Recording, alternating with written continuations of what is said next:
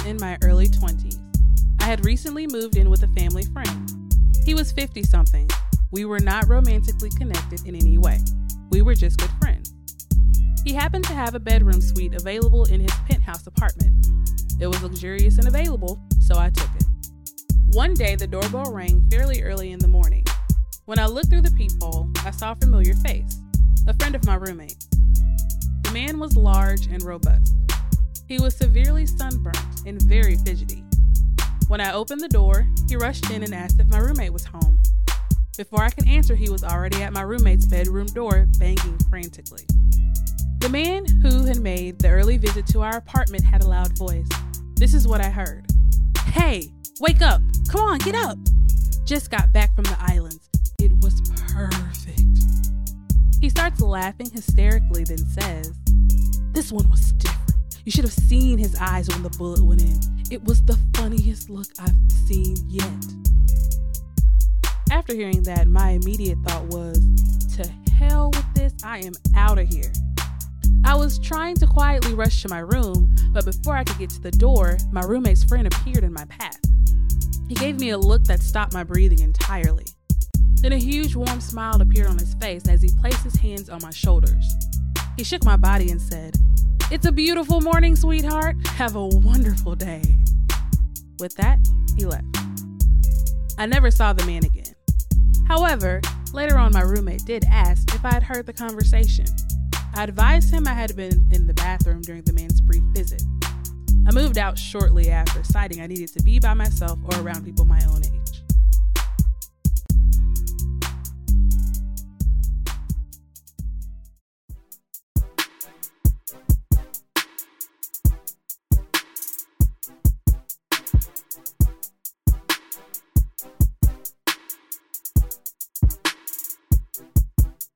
Welcome to the WTF IDK podcast, where we are owning the uncertainty of adulthood. I am your host, Chris, and together we will explore situations life throws at you and how to handle them like a badass. Please be sure to like, share, and subscribe to this podcast and follow us on all social media at WTF IDK Pod. This is episode 3, Mind Your Business, aka focus on yourself with complete disregard to how others may perceive your action.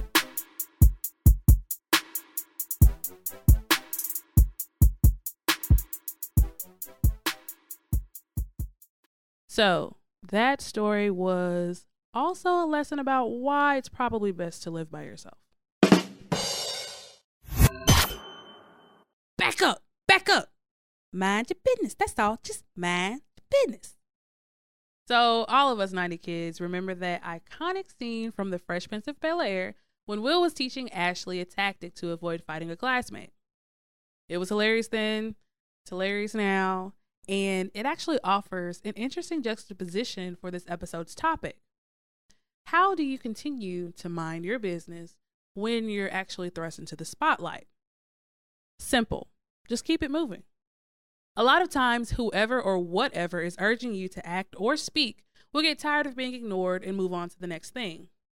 The news cycle rotates as fast as Twitter updates trending hashtags. So why get bogged down with public opinion when the light isn't shining in your favor? Keep pushing. The conversation will change much sooner than you expect. Still not convinced? Let me hit you with 6 reasons you should mind your own business or suffer the consequences. Number 1, no one asked you. It's not 1958 and you are not Dear Abby. Unless you are explicitly sought after for advice, keep quiet.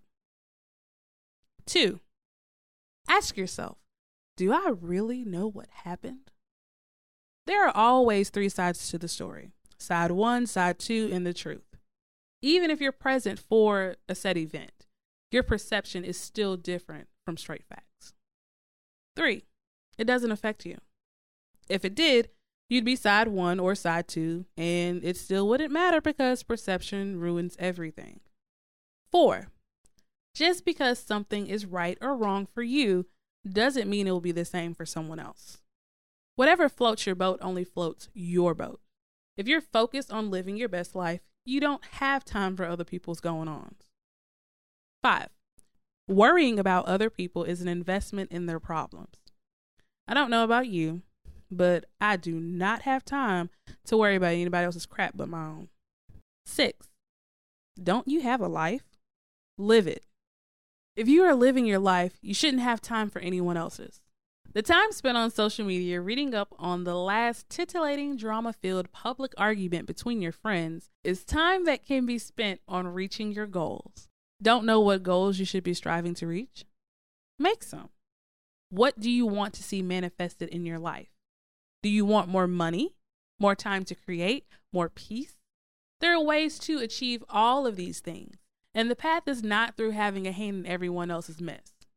Mind your business and build. Focus on how you can improve your life every day.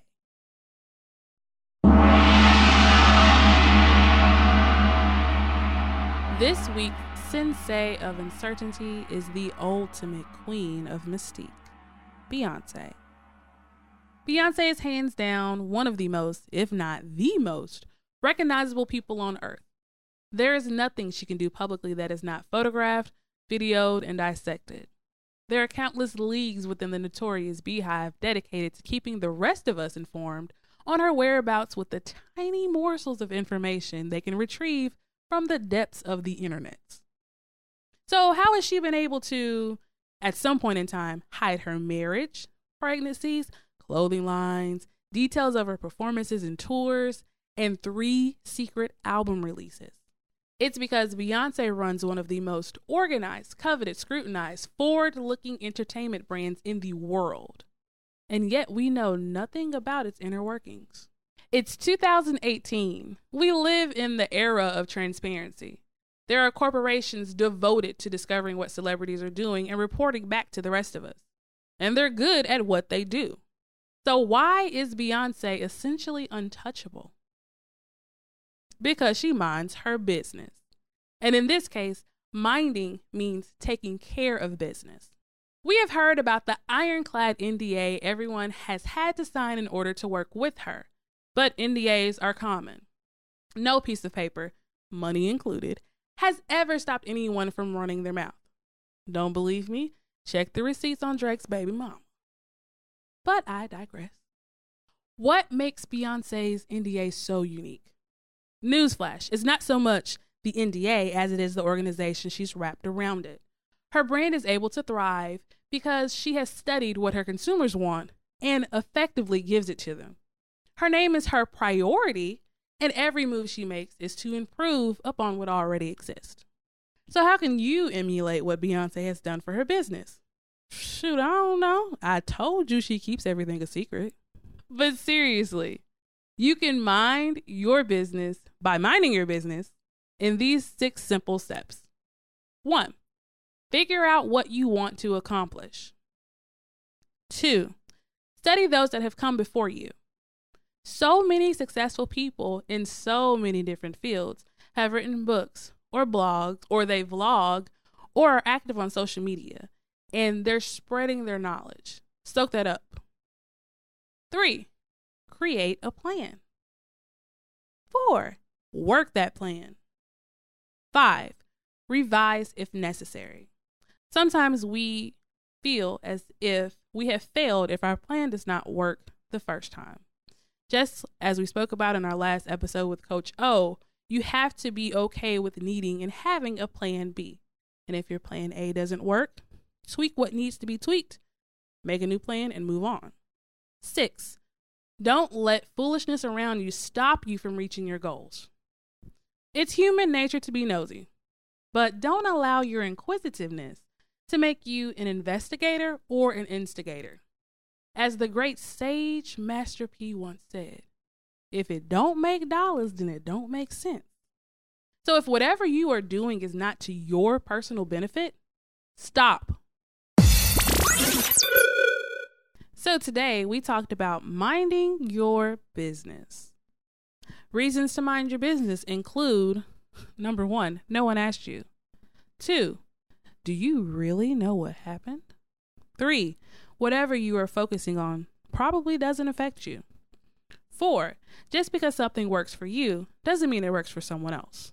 5, Worrying about other people's mess is an investment in their lives that you cannot afford to make. 6, you have a life, so live it. Our sensei is the ultimate secret keeper, Miss Beyonce Knowles Carter. She has taught us that the best success is success. And in order for you to be successful in your own lane, 6 things that you can do include figuring out what you want to accomplish, studying those that have come before you, creating a plan, working your plan, revising your plan if necessary, and not letting foolishness stop you from reaching those goals. And that's it for this episode of WTF IDK. Thank you for taking time out to take a little ownership in the uncertainty of your life. Check the show notes for links. Please like, share, rate, and subscribe. Follow us on all social media at WTF IDK Pod. Questions and comments can be sent to WTFIDKpodcast@gmail.com.